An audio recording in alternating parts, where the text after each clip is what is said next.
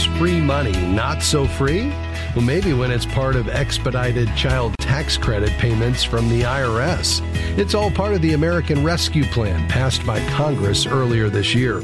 Hi, I'm Rob West. Millions of American families have received these expedited payments in July and August, but some may have to pay the piper for them next year at tax time. I'll talk about that first today, then it's on to your calls at 800-525-7000. That's 800-525-7000. This is MoneyWise Live, biblical wisdom for your financial decisions. Well, we want to give a hat tip to consumer expert Clark Howard for alerting us to this potential problem. Here's the background.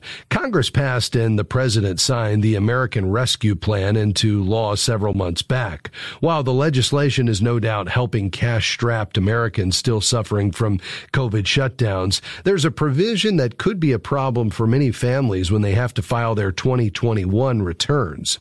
As a part of the law, the child tax credit for 2021 was increased to get more help to more families. The credit increased from $2,000 to $3,600 for each child under age 6. For each child ages 6 to 16, the credit increased from $2,000 to $3,000. And for the first time, the law also makes 17-year-olds eligible for the $3,000 credit. Who's eligible for these tax credits? Married couples earning up to $150,000 a year can qualify for the full $300 monthly credit per child, and single parents filing as head of household are eligible if they make up to $112,500 a year. So far, so good. But the problem is that in July, the Treasury Department began sending out monthly payments that by the end of the year will equal half of the total 2021 tax credit that eligible families would receive next spring when they file taxes. Those payments will be $250 to $300 per child, depending on their age. Now, I know you're thinking, what could possibly be the problem with receiving this money ahead of time? Well, it's this. All of these stimulus payments Americans have received over the last year and a half have been very confusing for a lot of people. How much will I get? Do I have to pay taxes on this money? And so on. You've probably asked those questions yourself. Well, this new twist on the child tax credit brings that confusion to a new level. Many families are likely to think that these monthly checks are like the previous stimulus payments. They're not. These payments will be subtracted from the amount eligible families would normally receive when they file their 2021 returns. So in a sense, it's like they're taking out a huge loan from themselves that will have to be repaid at tax time. That's compounded by the fact that many people have heard that the child tax credit is going up this year, way up, and they'll be looking for that big increase next spring. In reality, the amount they'll be able to claim will actually be less than they could claim on their 2020 return because they've already received half of the 2021 payments. And some families may not be able to claim anything at all depending on their situation. Worse, the IRS says that depending on income, it may demand reimbursement if a family receives overpayments for the child tax credit. How might that happen? Well, eligibility for child tax credits depends on your income. A single filer with young children can earn up to $75,000 a year, married couples up to $150,000 a year. But that's based on your 2020 return. If you make more than that in 2021 and receive the monthly payments I talked about, you'll potentially have to pay that money back to the IRS.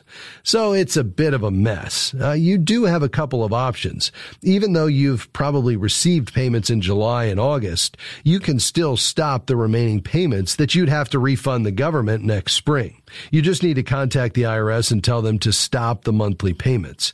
They've set up an online portal for you to do that, or you can call the IRS at 800-829-1040. We'll have the link to the online portal and that phone number in today's show notes. The other option is to just continue receiving the payments, but don't spend them. Instead, put the money in an out-of-the-way place like an online savings account where you can still earn a little bit of interest. I like Ally, Marcus, or Capital One 360. So that's the long and short of it. Any money you receive now in the form of child tax credits will be deducted from what you normally likely receive on your 2021 federal tax return. I think the moral of the story is to always take a second look at what you think is free money. It often has strings attached, and it's always wise to be prepared and save. All right, your calls are next. 800-525-7000. That's 800-525-7000. I'm Rob West, and this is MoneyWise Live. We'll be right back.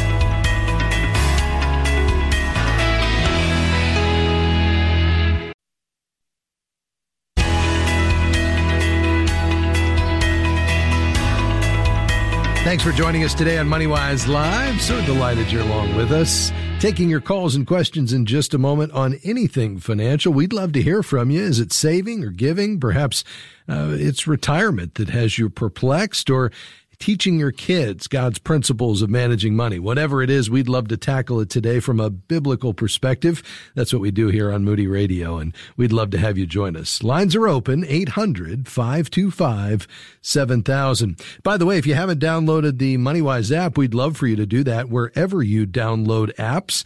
The MoneyWise app will let you take MoneyWise Live on the go, listen to broadcast archives, all of our incredible content from the leading voices in Christian finance, plus our digital envelope system, which is the best envelope system I've ever used. In your pocket, you can share it with your spouse and stay on top of your spending. That is the key to every financial success, living well within your means. Go download it today. Just search for MoneyWise Biblical Finance when you visit your app store. All right, the lines are filling up quickly, so let's head to the phones today. We're going to begin in Spokane, Washington. Marie, thank you for your call. How can I help you? Yes, hi, Mr. West, or Pastor West, I should say. Thank you for taking my call. Sure. I have a home that I've had for about a year, and it's not financed. And I have a motorhome that is financed, and I believe I should sell the home to pay off the motorhome. And I'm just wondering if this is a good financial decision. I am retired and on a fixed income, and sure, it just makes sense to me to pay off. Yeah, Marie, it's obviously an important consideration because it's not only financial, but because this involves your residence where you will live, it's more than just a financial decision. If this was purely just a question about maximizing an asset, we could approach it that way, but we've got to deal with the other side of this as well. Where do you want to live? What fits into your budget? What about location? And is there any sentimental value here? And what are your longer term plans? And how might that affect this decision? I mean, clearly, in most parts of the country, if not nationwide, we're in a very strong housing market. It's cooled off slightly, but still a seller's market, which means you should be able to maximize the value of this home.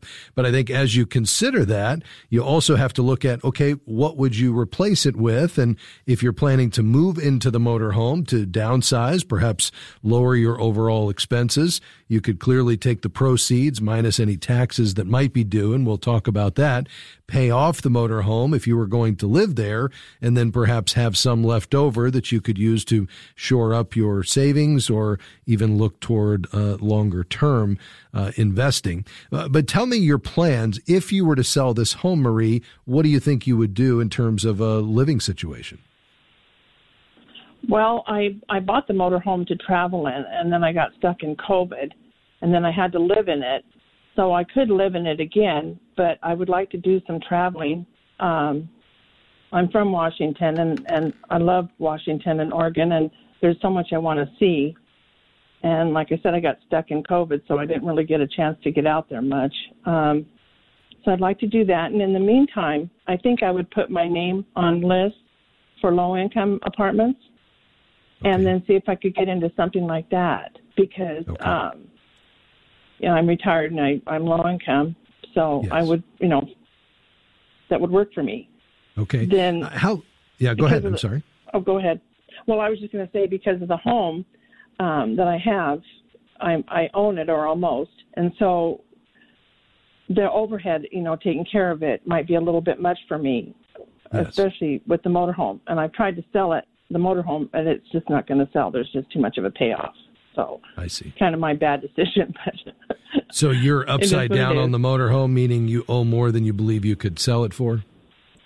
Oh, definitely. Okay. Definitely. Okay. I tried to sell it. That was my plan, was I bought the home to sell the motorhome. Since going through COVID, I'd rather be in a home than in a motorhome at that time. Yes, I see. Okay. I am certainly following where you're at, and because you're upside down in the motorhome, selling this home would give you an opportunity, obviously, to satisfy that loan. And because you can live there, you have before, and you're actually looking forward to perhaps using that to travel a bit in the Washington area, that makes some sense to me, which would also buy you some time to figure out, is that a long-term plan, or do you want to look for, as you said, an apartment, and perhaps if you could qualify for low-income type apartments that would not put a strain on your budget, that would be great. How long have you lived in your primary residence? I've only been here a year. Okay.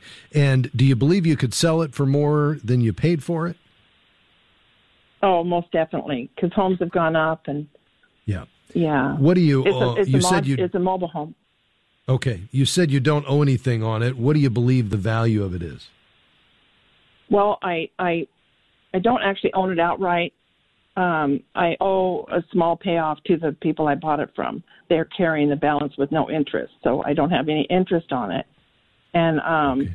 If I put it up for sale in April of 22, then I will owe $17,000. So I'd have to take that off at the top as well as the motorhome. But I still believe that I would come out ahead. Okay. Because it's just been overwhelming trying to keep up with all this. God has put a square peg in a round hole, literally. Yes.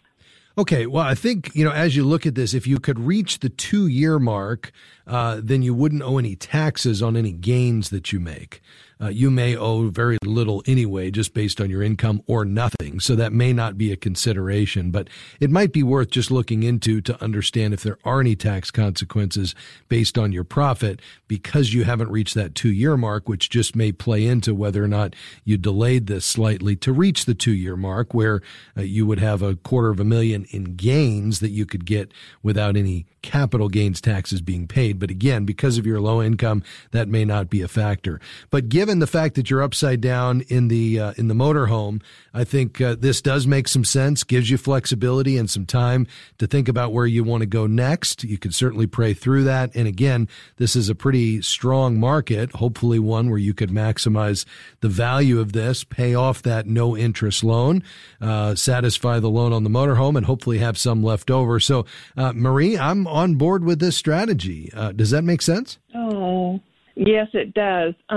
It makes really good sense, because I didn't know if I had to live in the home for 5 years at least to get out of the tax crunch. So by you telling me that really helps a bunch to make that decision. But yeah, it's 2 out of the last 5 years. Yeah. Well, it'd be worth a conversation with a tax preparer or CPA just to see, because based on your income, you may not owe any capital gains, even if you don't wait to the 2-year mark. So I would check that out. But certainly if you can get to 2 years, you'll know you have that exemption in place. And listen, all the best to you in this next season of life. Grateful for you listening today, and I'm confident the Lord has a great plan ahead, and we appreciate your call.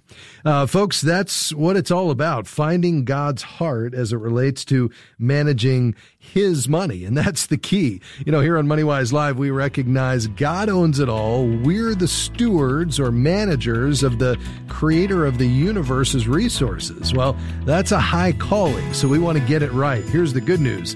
God's Word has 2,300 verses on this topic to help us pull out the principles and apply them to how we're handling his money today. That's what we want to help you do. Phone lines are open, 800-525-7000. More to come. Stay with us.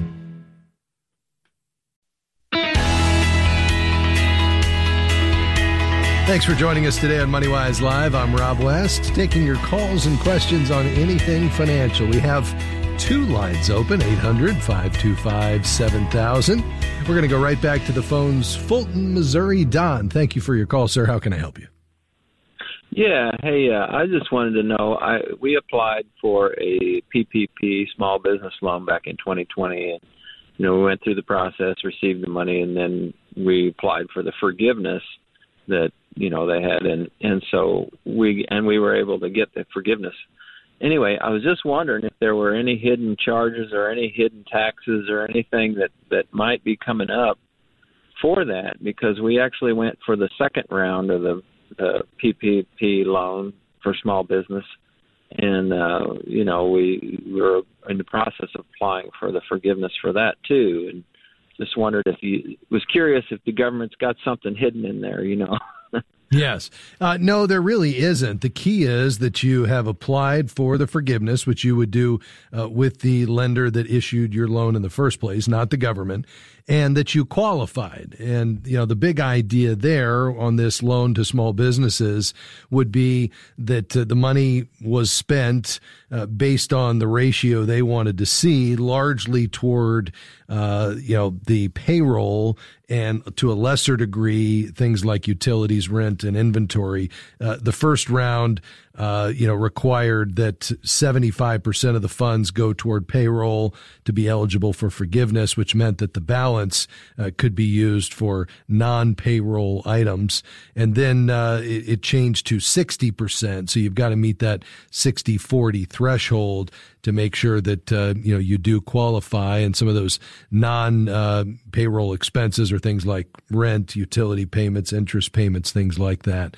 And then there's, some other requirements as well that you would need to look at just in terms of the window of time this accounted for, and that you met the certain number of employees, criteria. But with a small business, you probably did. Bottom line is the vast majority of these are being forgiven. It's just taking some time. So I just go back to the lender that you applied with.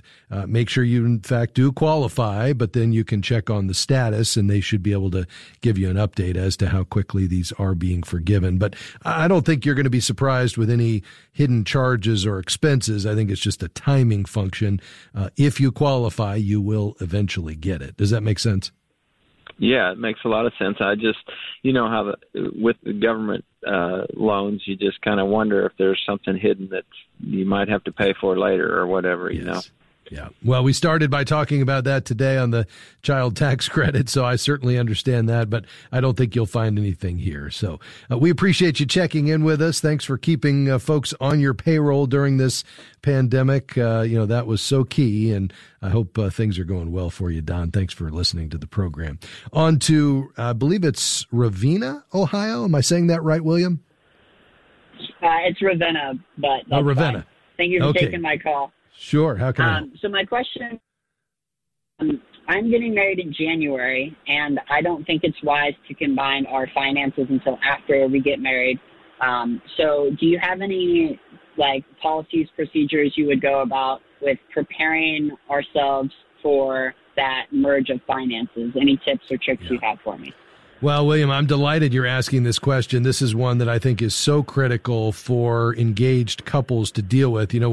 Most of us go through premarital counseling to deal with all kinds of issues that are critical to talk about, but often the finances is maybe one small part of that, and I don't think in many cases gets addressed adequately, especially given the percentage of people that will say if there's a breakdown in communication, money was the top reason. It was the primary driver of that breakdown. So here's what I would say to you. Number one, you're already well on your way just by the fact that you are asking the question. So that's a good sign.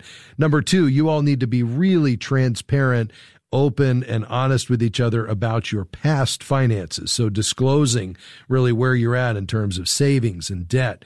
I would also, as a part of that conversation, talk about what money was like growing up, because, those early memories of money, how our parents handled money, the lifestyle we grew up in, did so much to shape how you view money today, whether you cling to it tightly or, you can hold it loosely, both in terms of spending, even in generosity as well. But just understanding your backgrounds and what you're bringing to the marriage relationship in terms of your money personality is really key, so that as you all then forge your own vision for how you're going to handle God's money as a married couple, as one flesh, it will be important to make sure that you understand what each of you is bringing to the table, not in terms of necessarily assets and liabilities, but that's clearly one part of it, but all the non-financial side as well. And then as you pray through that, I think you're going to want to make sure that you develop that shared vision. Where is God taking us?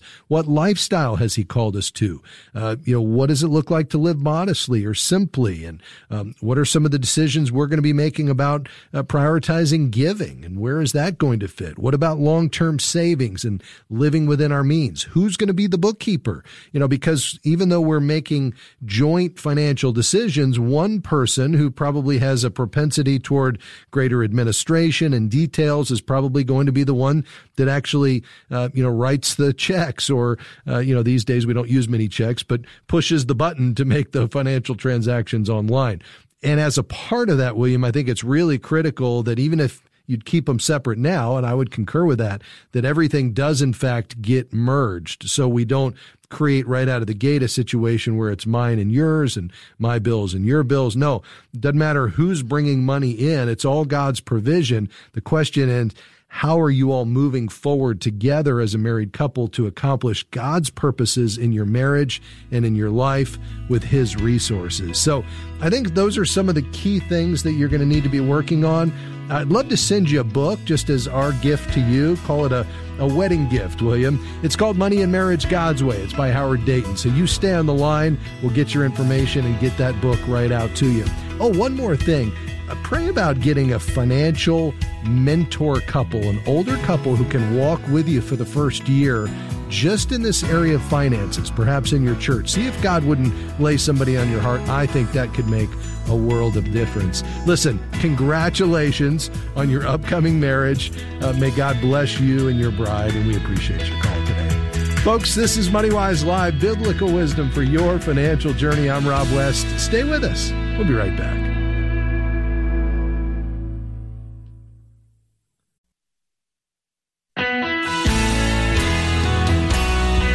Thanks for tuning in to MoneyWise Live. I'm Rob West, your host. Hey, have you checked out our brand new website? It's hot off the presses. I'd love for you to look at it, whether you're on your mobile device, as long as you're not driving. Pull it up on your mobile device or your tablet, or if you're sitting in front of a computer, check it out there as well. It's MoneyWiseLive.org. It's brand new. I think you'll love our new site that makes accessing our content, tools, and resources easier than ever. Just a moment ago, we were talking to William about money and marriage, and two of our featured articles right there on the main webpage at MoneyWiseLive.org are related to that topic. We've got one from Compass on married couple spending. We've also got a MoneyWise resource on improving your money and marriage communication. That plus 4 costs of children that catch parents off guard. There's even an article related to today's opening topic on opting out of the child tax credit. If you missed some of that in our opener today, you can read all about it. Again, check out our website, MoneyWiseLive.org. By the way, when you're there, jump into the community. You can post a question to get answers from others in the MoneyWise community, plus our MoneyWise coaches are in there as well. You can find a certified Kingdom advisor. You can connect with the MoneyWise app. You can also donate. And this month, with your gift of $25 or more, you can request a copy of Ron Blue's book, Never Enough, 3 Keys to Financial Contentment. You'll find the donate button at the top of the page. Again, it's all right there, MoneyWiseLive.org. Check it out today. Well, all the lines are full, but that means you can sit back and listen to some great questions like this one coming from Boca Raton, Florida, just north of where I grew up. Tony, good afternoon, sir. How can I help you? Hi, Rob. I'm good, thank you, and thank you for giving me this opportunity. Sure. I'm calling. Yeah. Go ahead. I'm calling because I know it's a seller's market, but I'm trying to help my mom to purchase her first home, and I mean, for what she can afford by herself, the market it's too crazy. So I'm thinking to co-sign with her to purchase something that she can live off and rent some of it, so she doesn't have to pay so much. So I wanted to hear your advice on those kind of investments. I don't have money to spare, extra money to help her out. She has a little bit saved for down payment. What would you think is like that type of investment? Is it too risky, or is it? Yeah. Well, a couple of questions for you, Tony. You mentioned perhaps getting some income coming into her to offset some of the expenses that she would have in this home that you would help her buy. And we'll talk about that side of it in a moment. Are you thinking she'd rent out a room, or what did you have in mind? Yeah, like rent out a room or buy like a small multifamily. Okay. Like a duplex or something? Uh-huh. Okay. And have you gotten as far to determine what she would be looking to spend? And if so, I'd love to know that number. Secondly, how much has she saved? So right now she has like $20,000, and we both run like a pre-qualification, and we can be approved with that $20,000, close to 20, and between 20 and 30,000 is what we have saved. We can get something at 417 maximum. Okay, up to 417,000. And if you were not to find a renter, if she would have to carry the full mortgage, and I'm assuming because you said you don't have the extra resources, you wouldn't be supplementing the mortgage payment. Can she afford a mortgage payment on for a $417,000 purchase minus whatever you'd put down, 20 or 30,000? No. Yeah. So how would you make that up? Would you offset that every month? I will try, but I honestly, I don't think I can afford it. Yeah. But see, yeah. This is my concern, Tony. Just because a lender says they'll give you $417,000 doesn't mean it makes sense. And if she is on a limited income and you're stretching to help get her in, they're using both of your incomes, which is why you're having to step in. It just tells me that, this is out of reach, that she can't afford this. And I realize property values are sky high right now, especially in Boca Raton, Florida. I'm well aware of that market. And I realize that $417,000, although it's an incredibly, high amount of money, it's a lot of money. It probably isn't going to buy anywhere near what you would expect it to. So what I don't want to see happen is you all kind of stretch to get into it just because somebody will give you the funds, and then, you're not able to find the roommate as quickly as you think, or for quite a bit of time. Or somebody moves in and then a few months later they move out unexpectedly and you're not able to replace them. And then all of a sudden, she and you are in a real hardship situation where you can't make the mortgage payment. And now we're into a foreclosure and your credit's damaged. And, she's having to come up with alternative for where to live. I mean, I realize I'm painting a dire picture, but it could be a reality just given the fact that it seems like we're stretching. One evidence of that is the down payment. Typically would say, you'd want at least 20% down, which, would be $80,000 on a $400,000 purchase. And then the mortgage payment on the balance, if you bought a $400,000 mortgage, you put, or a home, you put 80 down, the mortgage on 320, we'd want to make sure that wasn't more than 25% of her take home pay. And I suspect it would be considerably higher than that. It'd be one thing if you had the resources to say, it's no problem, I'll cover it. And I can do that. I have the financial means to do it. And it's not going to be a major, problem for me either down the road, but I'm not hearing that as well. So as much as I'd love for her to have a home, I think the combination of the market you're in, how high the market is right now, given that it's a seller's market, and what I'm hearing regarding limited resources and an ability to make sure that mortgage gets paid every month without creating a hardship, I'm going to have to advise you to push the pause button. Perhaps you help her get into an apartment, one that might be better suited for her in a better location. Let's wait for the housing market to cool off a bit, and you guys do some more saving before you make this purchase, because the last thing I would want is to go into a home and then for you all to have some real problems down the road. Does that make sense, though, Tony? Yeah, it does. Yeah. Thank you so much. Okay. You're welcome, Tony. I'm sorry I didn't have better news for you, my friend. Listen, we're going to pray the Lord gives you wisdom as you navigate this. I know your desire is to help your mom. I know you'd love for her to have a home. I would too. Bottom line is, we want what's best for you all. Let's trust the Lord that he'll give you wisdom to know what the next move is. And please keep us updated, Tony, along the way. We appreciate your call today. Folks, this is a hard one because we want to help our parents. In fact, that's very biblical. We're to honor our parents and we're to be a blessing to them. And yeah, in certain times, that's going to include financially speaking, if they don't have the means to provide for themselves. And yet, what we don't ever want to do is put them in a situation where we're going to allow them to get overextended, you or them, which makes a difficult situation even worse. So in our desire to help, in some cases, we can create more problems. So let's trust the Lord. Let's live within our means, as difficult as that is sometimes with limited resources. And I'm confident he will provide. Folks, we're going to continue to unpack biblical truth and apply it to what's going on in your financial life. We've got questions related to 401ks, income tax refunds. We're also going to talk about where to put emergency funds. That's all just around the corner. Stay with us.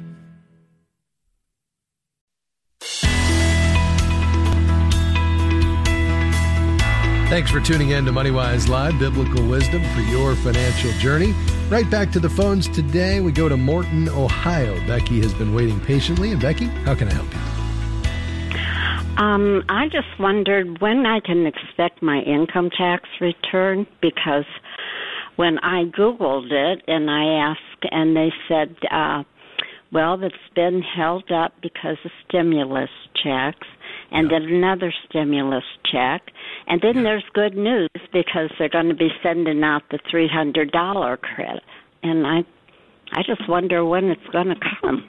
Yeah. Well, you're talking about, your refund. And Becky, you and 15 million other Americans are still waiting for that income tax refund. The IRS has said that in addition to the reasons you mentioned, just the delays due to the continued operations that they have that are limited under the COVID health and safety restrictions to ensure the safety of their workers are resulting in a good many of these delays. They are ensuring us that these returns are being processed as quickly as possible so that they can get those checks out. But so far, they say all returns received in April have been processed, but a whole bunch of returns were sent in after that. So the stacks must be pretty tall at the IRS for at least the paper return. So never fear, it will come. It's just a result of some of the supply constraints we're seeing in so many industries across the board. The IRS is no exception, and it's all due to the pandemic. So you hang in there, and you'll see that check before too long, okay? Okay, thank you for taking my call, and you have a good day.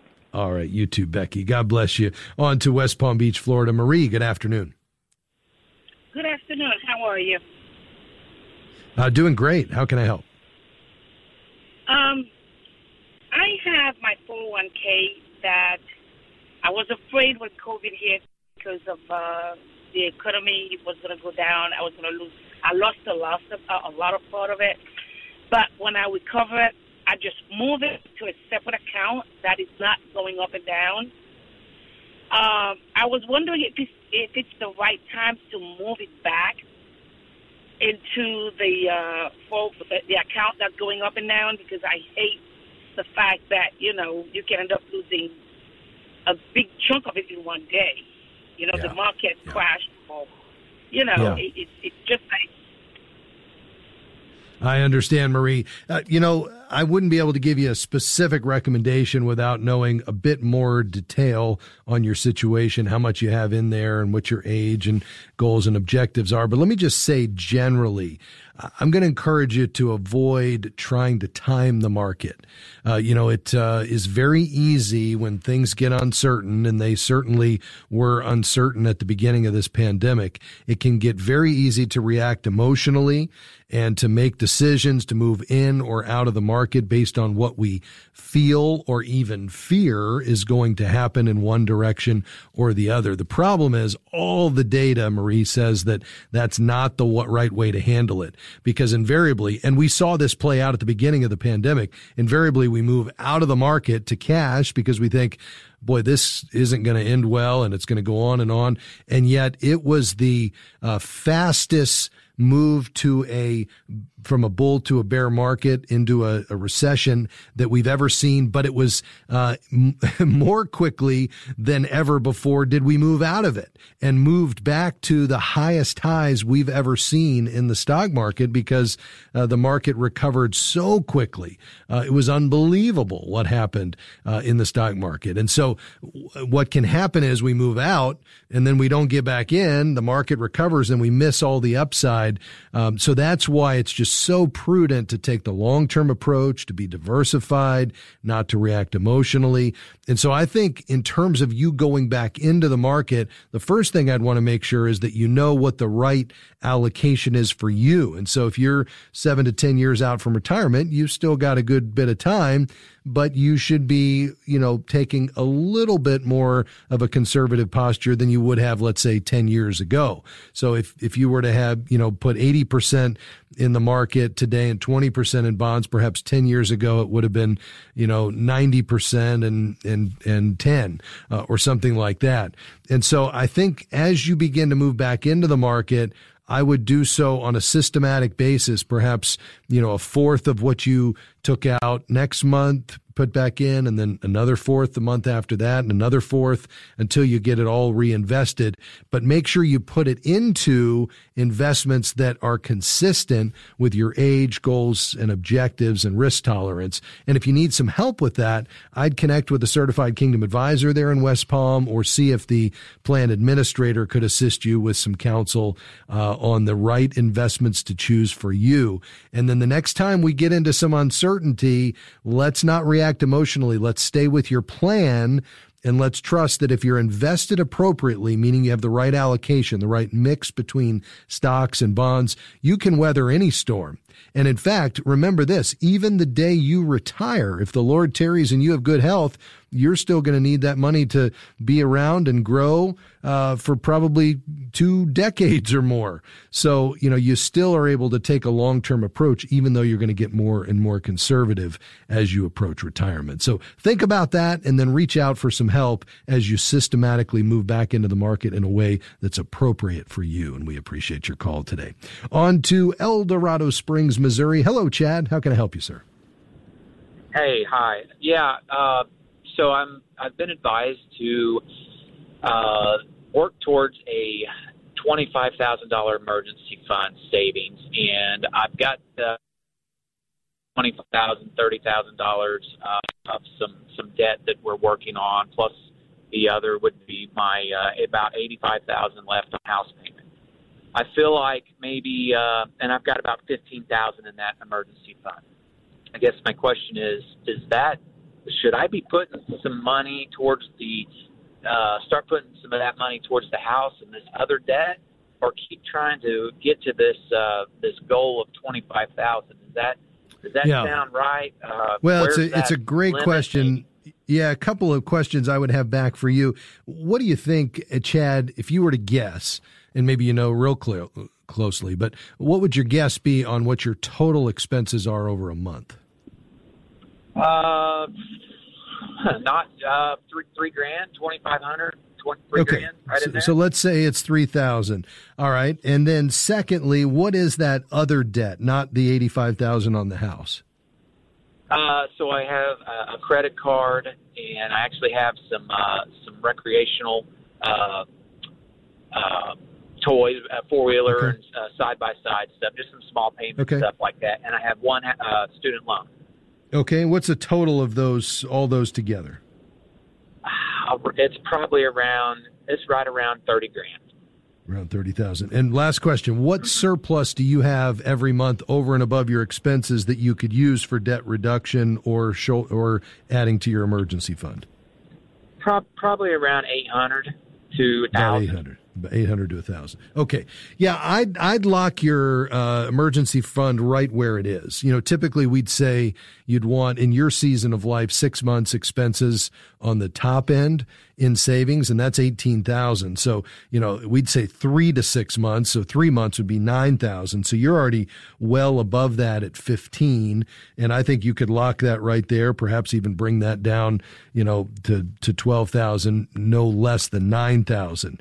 I think your focus right now needs to be first the credit card debt, and then second, the recreational vehicles, and then third, the student loans. Once those are wiped out, that's going to give you even more margin to start going after the house, and let's get that paid down so that once you reach retirement, that house is completely paid off, hopefully well before that.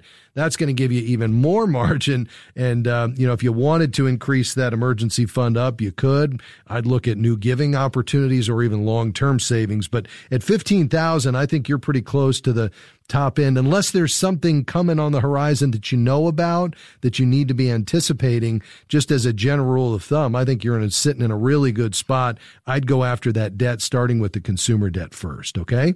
Perfect. Thank you. I appreciate that. All right. We appreciate your call today. Quickly to Ravenna, Ohio. Dorothy, I understand you have a question about the benefit of using a realtor. Is that right? Right. I was wondering what the pros and cons were if selling your own home for sale by owner or going with a realtor. Yeah. Very good. I'm a big fan of using professionals to help us manage God's money, just because of the expertise, the time and attention they can give. And so often it takes the emotions out of it. It's why I think it's important to have a financial advisor on the planning side as well as the investment side. And I would say that's absolutely true here with real estate as well. Number one, we're in a really challenging market right now. So their understanding of what fair market value is and developing a pricing strategy is critical. They're going to do the showings, which means you're not the one having to, be there necessarily and go through and answer the questions, and doing that in a way that's appropriate. Of course, honest, but appropriate as you talk to both the potential buyers as well as the agents representing them. They can help just to make sure you don't ever put yourself in a precarious situation in terms of somebody coming into your home that creates an unsafe situation because they can have more than one person there. They'll do all the paperwork, which is enormous because you want to make sure you get all of that right, plus the negotiation. I think having a third party that can help you negotiate is really critical. So you're not the one, turning down an offer or countering. They're doing it for you. So having that representation for what will be the largest transaction you will ever have, Dorothy, is, I think, critical and worth the 6% you'll probably pay to do that. So I would absolutely affirm that idea, and we appreciate your call today very much. Folks, that's going to do it for us today. MoneyWise Live is a partnership between Moody Radio and MoneyWise Media. I want to say thank you to my team today, Amy Rios, Dan Anderson, and Jim Henry providing research today. Thank you for being here. It's been great to be back with you today. We'll look forward to, Lord willing, being here tomorrow. I hope you will join us then, and in the meantime, may God bless you. Bye-bye.